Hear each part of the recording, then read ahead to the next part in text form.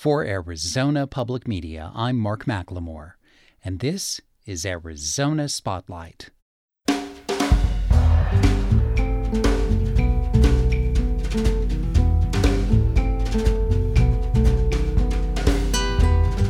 Coming up, how to better care for a loved one living with Alzheimer's disease during the pandemic. Meet a local artist whose meticulous style holds a unique appeal. And Youth Crossing Gender Borders continues with the story of a family learning to understand what transgender means through the experience of their preschooler. Those stories are next on Arizona Spotlight.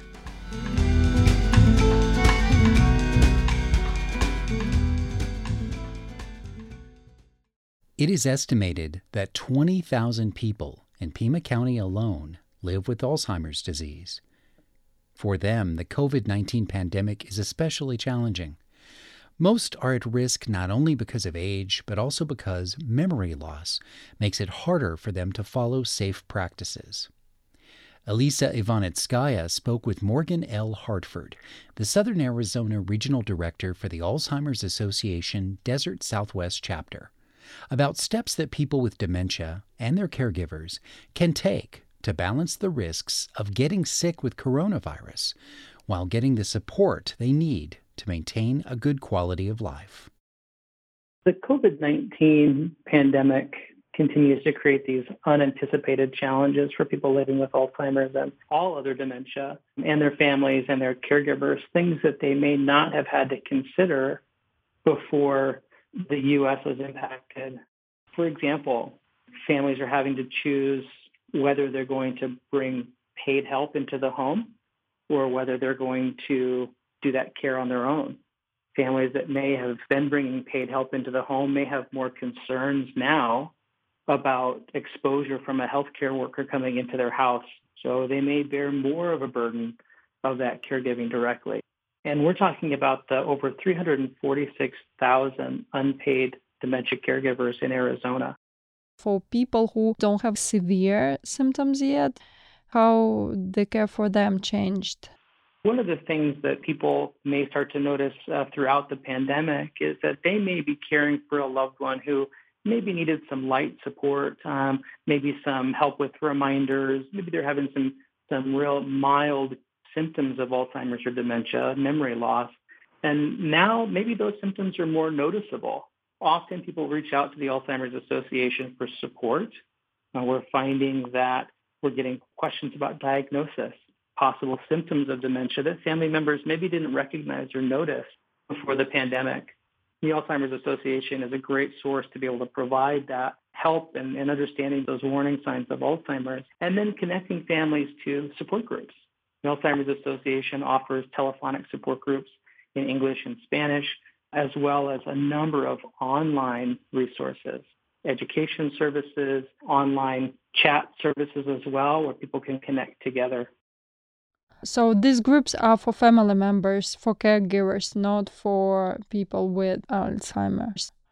We do serve people with dementia and their caregivers. Many of our resources are for family caregivers, but we also have early stage social engagement activities, whether that's early stage telephone support group calls or connecting people with online activities where they can connect to both together and with resources in the community during COVID-19. When I read the advice that you usually give to people with Alzheimer's, a lot of these things are limited during the pandemic because we can't go out and socialize. How do you suggest to adapt? That's a great question. Living with Alzheimer's and COVID-19 and trying to increase access to socialization, for example, which we know is really important for quality of life and maintaining brain health and cognition over time, becomes much more challenging when isolation is taking place.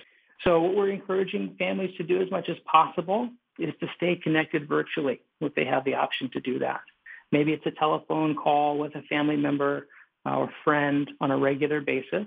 We know routine is really important for people with dementia. So keeping a regular routine, and building in some social activities with others via phone or internet when possible. It can be really helpful. Not everyone receives care at home. Many people are in mental care facilities. We know that not everybody is impacted equally with Alzheimer's disease.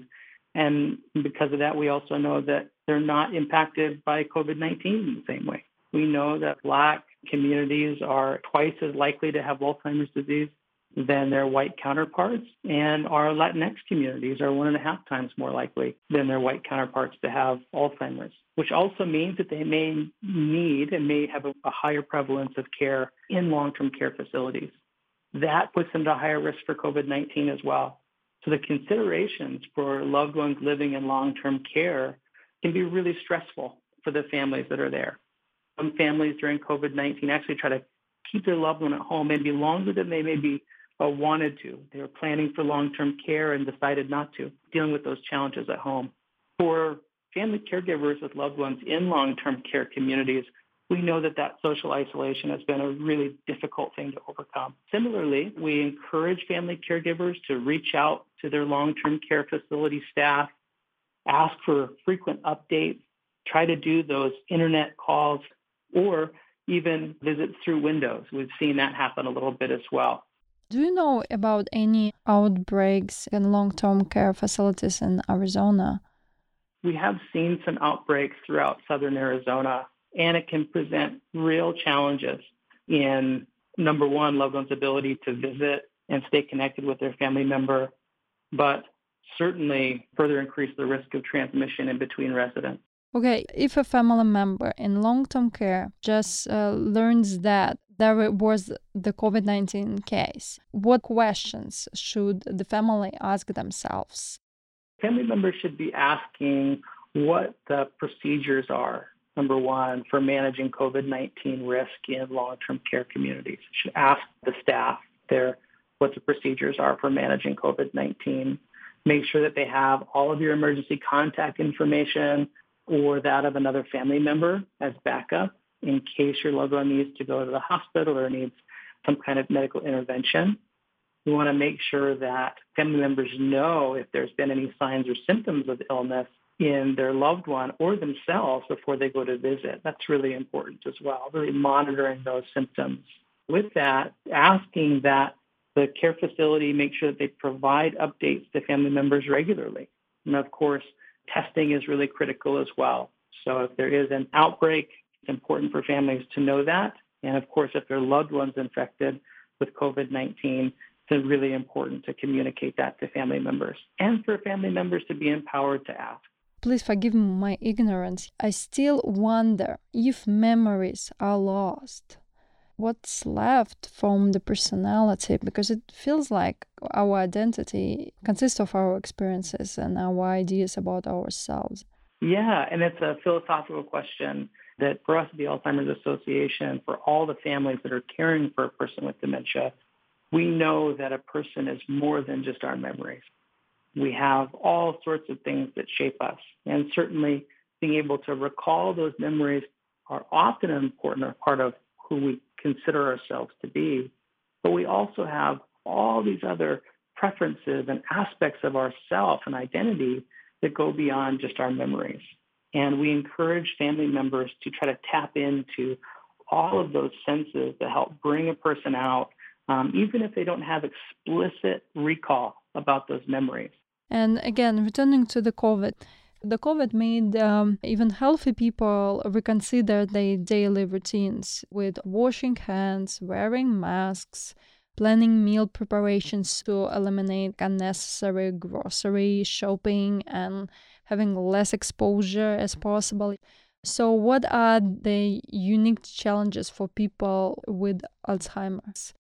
Some of the things that people with Alzheimer's dealing with during COVID-19 are just remembering that this is happening. We know that there are people out there, and an increasing number of people living with Alzheimer's disease alone, because they may carry on with their normal routine without thinking about putting a mask on or washing their hands as much.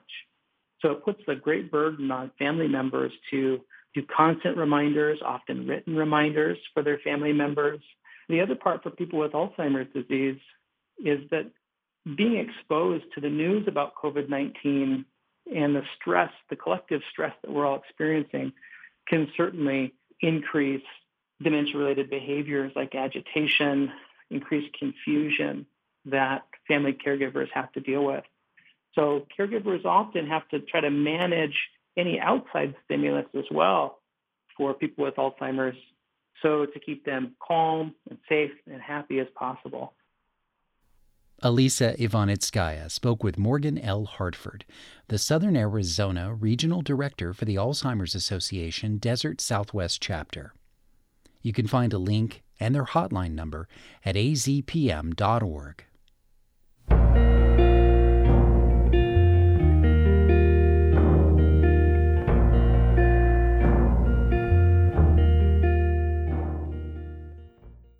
The focus of Albert Chamelard's art is pen and ink drawings of large geometrical shapes. But these representations are composed of hundreds of thousands of tiny hand-drawn lines. Cross-hatching is a meticulous approach, but it's one that Chamelard finds both solace and creative satisfaction in doing. And an appreciative audience online seems to find these qualities reflected in the drawings. We'll find out more about his personal process next in this story produced by Andrew Brown. It was problem solving. I wanted to make work that didn't look like everything else. And how do you do that as an artist? How do you make work that's yours and doesn't look like all the other stuff that's out there? I've always drawn since I was like 3 years old.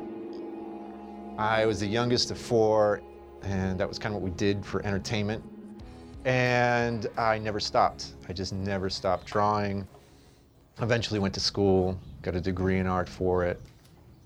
Even though I experimented with printmaking and painting and some sculpture stuff, I always ended up back at drawing. And that's kind of how I think of myself as an artist, a drawing artist. That's all really I'm interested in. Several things happened. I became a dad, and when my first daughter was born, it was harder for me to work in a studio, so I had to make work that I could do at home, smaller scale, and so I started working in small books and would just draw compulsively, just night after night after night. I knew I liked process work. I liked the kind of long hours it put into a drawing, especially because that was another problem. Most people think of drawing as a sketch, kind of quick, loose. I wanted something that was developed and time-consuming.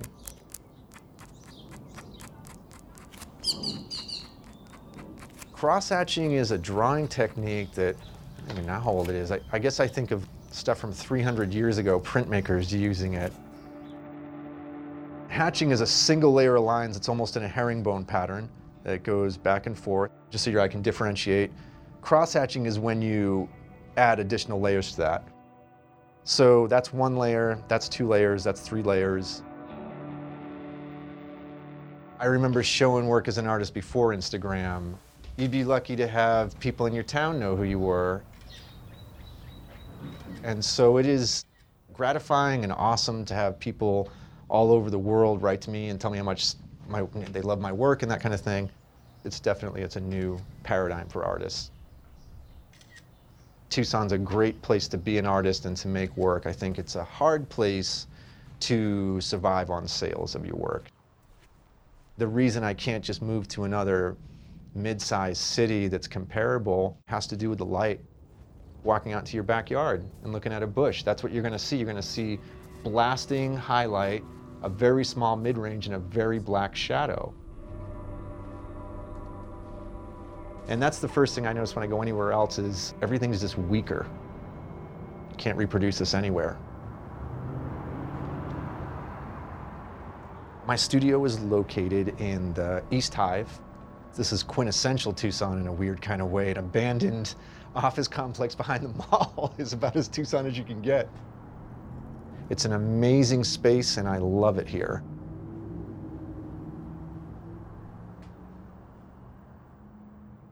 One of the problems, like I was talking about earlier, to solve is how to use good quality materials without having to buy necessarily the expensive art stuff.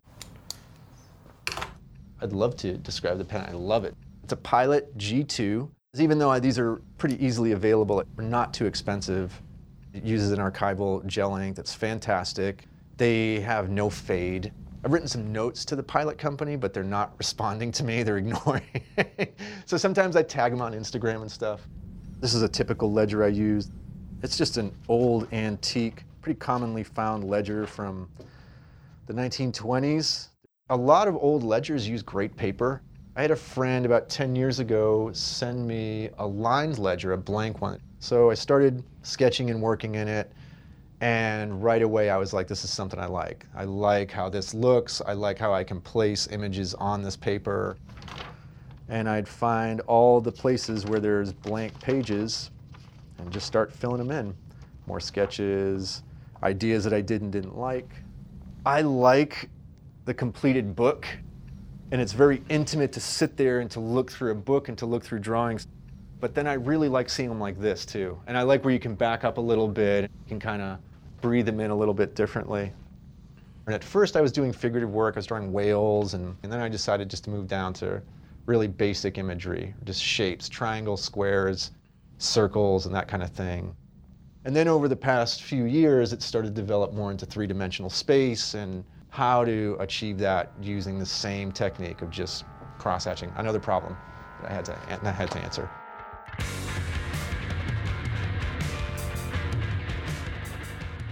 It's not meditative. I think a lot of people ask me that, is it meditative to make? And it's not. It's meditative maybe to look at. You can look at it and imagine putting all that work into it. But when I'm doing it, I'm very aware, I'm very kind of in my moment, and my mind is racing with thoughts. Everything in my life is in these drawings, all of it. It's, fear and worry and happiness and hope. All of it goes into it. I love being an artist, so doing this is kind of like, it feels great to be engaged. And when you're doing it day after day after day, I don't know, something happens. It's not just me making my art. For all artists, I think, if you're in a daily practice, that act opens your mind up to making better art. Andrew Brown produced his profile of Albert Chamillard for Arizona Illustrated. You can see the TV story on our website at azpm.org. And now in the second in a 5-part series, Youth Crossing Gender Borders, explore the landscape of young people and gender identity with contributing producer Laura Markowitz. She talks to teens, parents, and experts on the forefront of understanding. Is it a boy or a girl? That's the first thing people want to know about a baby. By age 3, most children develop their own internal sense of gender identity. When that inner identity is a mismatch with their biology, the experience can be confusing and challenging not only for the child, but for the entire family. Laura Markowitz has the story. It's a hot Saturday morning as Tucson prepares for its annual Pride Festival. Under the shade of a few scrawny mesquite trees, a couple is watching their 3 young children dash around excitedly. I'm Gary. And Susie, and we have a 5-year-old transgender daughter named Zoe. Those are not their real names. They live in a small town in rural Arizona, and they don't feel safe coming out about having a transgender child. From a young age, Zoe always was born a boy, but always exhibited really feminine behavior. And we didn't really know what was going on at the time. Zoe was constantly wanting the girl version of things. So she didn't want to wear all the boy clothes that I had and sometimes refused to get dressed. It was a battle in the morning. Her Christmas list last year was 10 dresses, high heels, purses, and roller skates.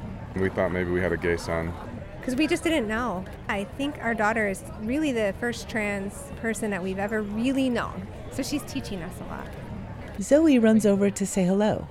She's wearing a dress with red and white stripes. Are you in school? Kindergarten. What's your favorite thing to do? Doing worksheets.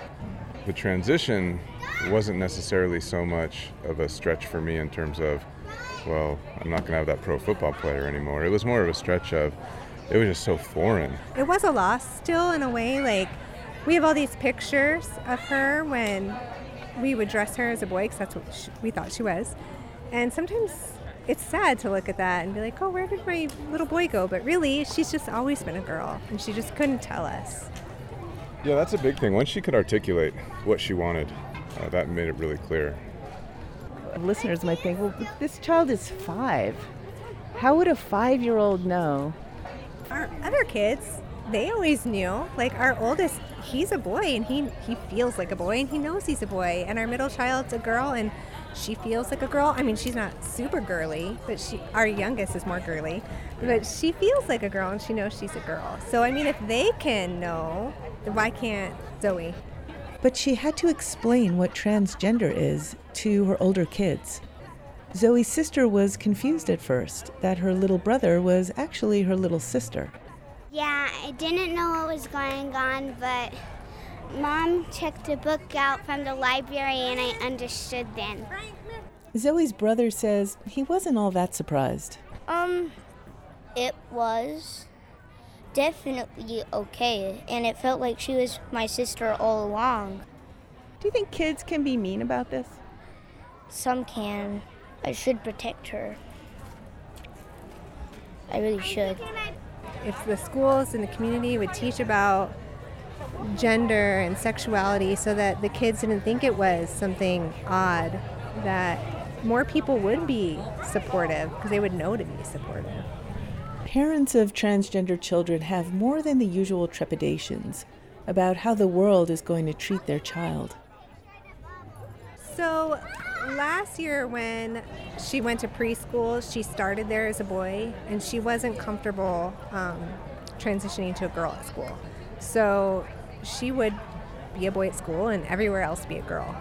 That was her decision? That was her decision. Was it because she was afraid of being teased? Yes. She was afraid of, there was a couple of girls she went to preschool with in particular that she said would tell her she wasn't a real girl.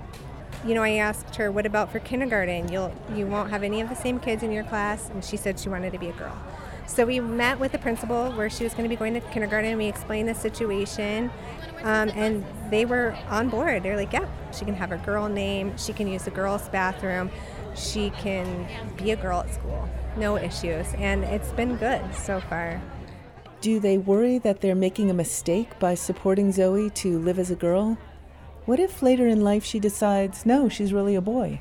One thing one of the doctors told us when we went was, the worst that's going to happen, let's say in 2 years, your daughter decides that, nope, it was a phase, they want to be a boy, which I don't think is going to happen, but let's say that does happen, right? The worst that you did was show your child that you're going to support them no matter what. That doctor was Andrew Cronin. He's a pediatrician and co-founder of El Rio Community Health Center's Transgender and Gender Nonconforming Youth Program. Honestly, the thing a lot of people don't understand is there is nothing we do that's irreversible until late puberty. No one does surgery before 18 years old. In a 6-year-old, all I'm doing is calling them by the name they want to be called by, the pronouns they want to have used. And I think it's a really common misconception that like a 6-year-old comes in and yesterday they told their parents, I think I'd like to be a boy, and they come and we do surgery and give them hormones at 6. And we don't. Cronin has been a pediatrician for 20 years, but he says it's only in the last 5 years that he started to understand how to help trans kids and their families. I came into this thinking this was, parents coddling their children and children choosing a gender. And I started meeting the kids, and then I started looking at my own, like the way I looked at things compared to what I know medically and scientifically, and realizing that I was completely wrong. There are an estimated 1.4 million adults in the U.S. who identify as transgender, but it's unknown how many young children are transgender. Andrew Cronin believes that increasing visibility in society is leading parents to recognize the signs in their children at younger ages. No parent ever comes in saying, I expected my child to be transgender, I wanted a child with gender dysphoria. All that parents want is their kid to be loved and to be safe and to be accepted. That's true for Zoe's parents. At the same time, they're also grateful that their family is on this journey. Even if our daughter decided to go back to a boy, I think we would stay ingrained in this culture because these are people, right? And it's so sad that they're marginalized right now. And we're now a member of that marginalized group through our child. And I was telling my wife, it's so unfortunate that it took our child being trans for us to be aware of this. Yeah, to open our eyes. I mean, we're totally on board to support not only our kid, but everybody else in the community. The floats are assembled and the march is about to begin. Zoe skips into line behind a group of kids wearing rainbow angel wings. She's clutching a picture that she drew of a rainbow heart and a heart with pink, blue, and white, which are the colors of the transgender flag. She waves them in the air and joins the parade. Her family is right behind her.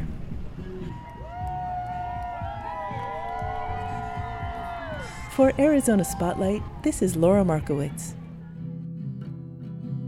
The music for this series was written and performed by Noah James. For more information about support groups for parents of transgender children, visit the Arizona Spotlight page at azpm.org. And tune in next week for episode 3 of Youth Crossing Gender Borders. Being a teenager, sometimes things are very intense, and we've got to help you guys live through that. Like, you hear the statistics, and it's just terrifying. For God's sake, don't be a statistic. Coming out as transgender can be lonely and frightening. Even the most loving parents can't understand what it's like. So one Tucson trans boy decided to interview an adult transgender man to find out what the future might be like. Transgenerational advice, next week on Arizona Spotlight. Thank you for listening. This show originates from the AZPM radio studios. AZPM's interim news director is Duncan Moon. The music is by Calexico. The production engineer is Jim Blackwood. The assistant producer is Elisa Ivanitskaya. I'm producer and host Mark McLemore.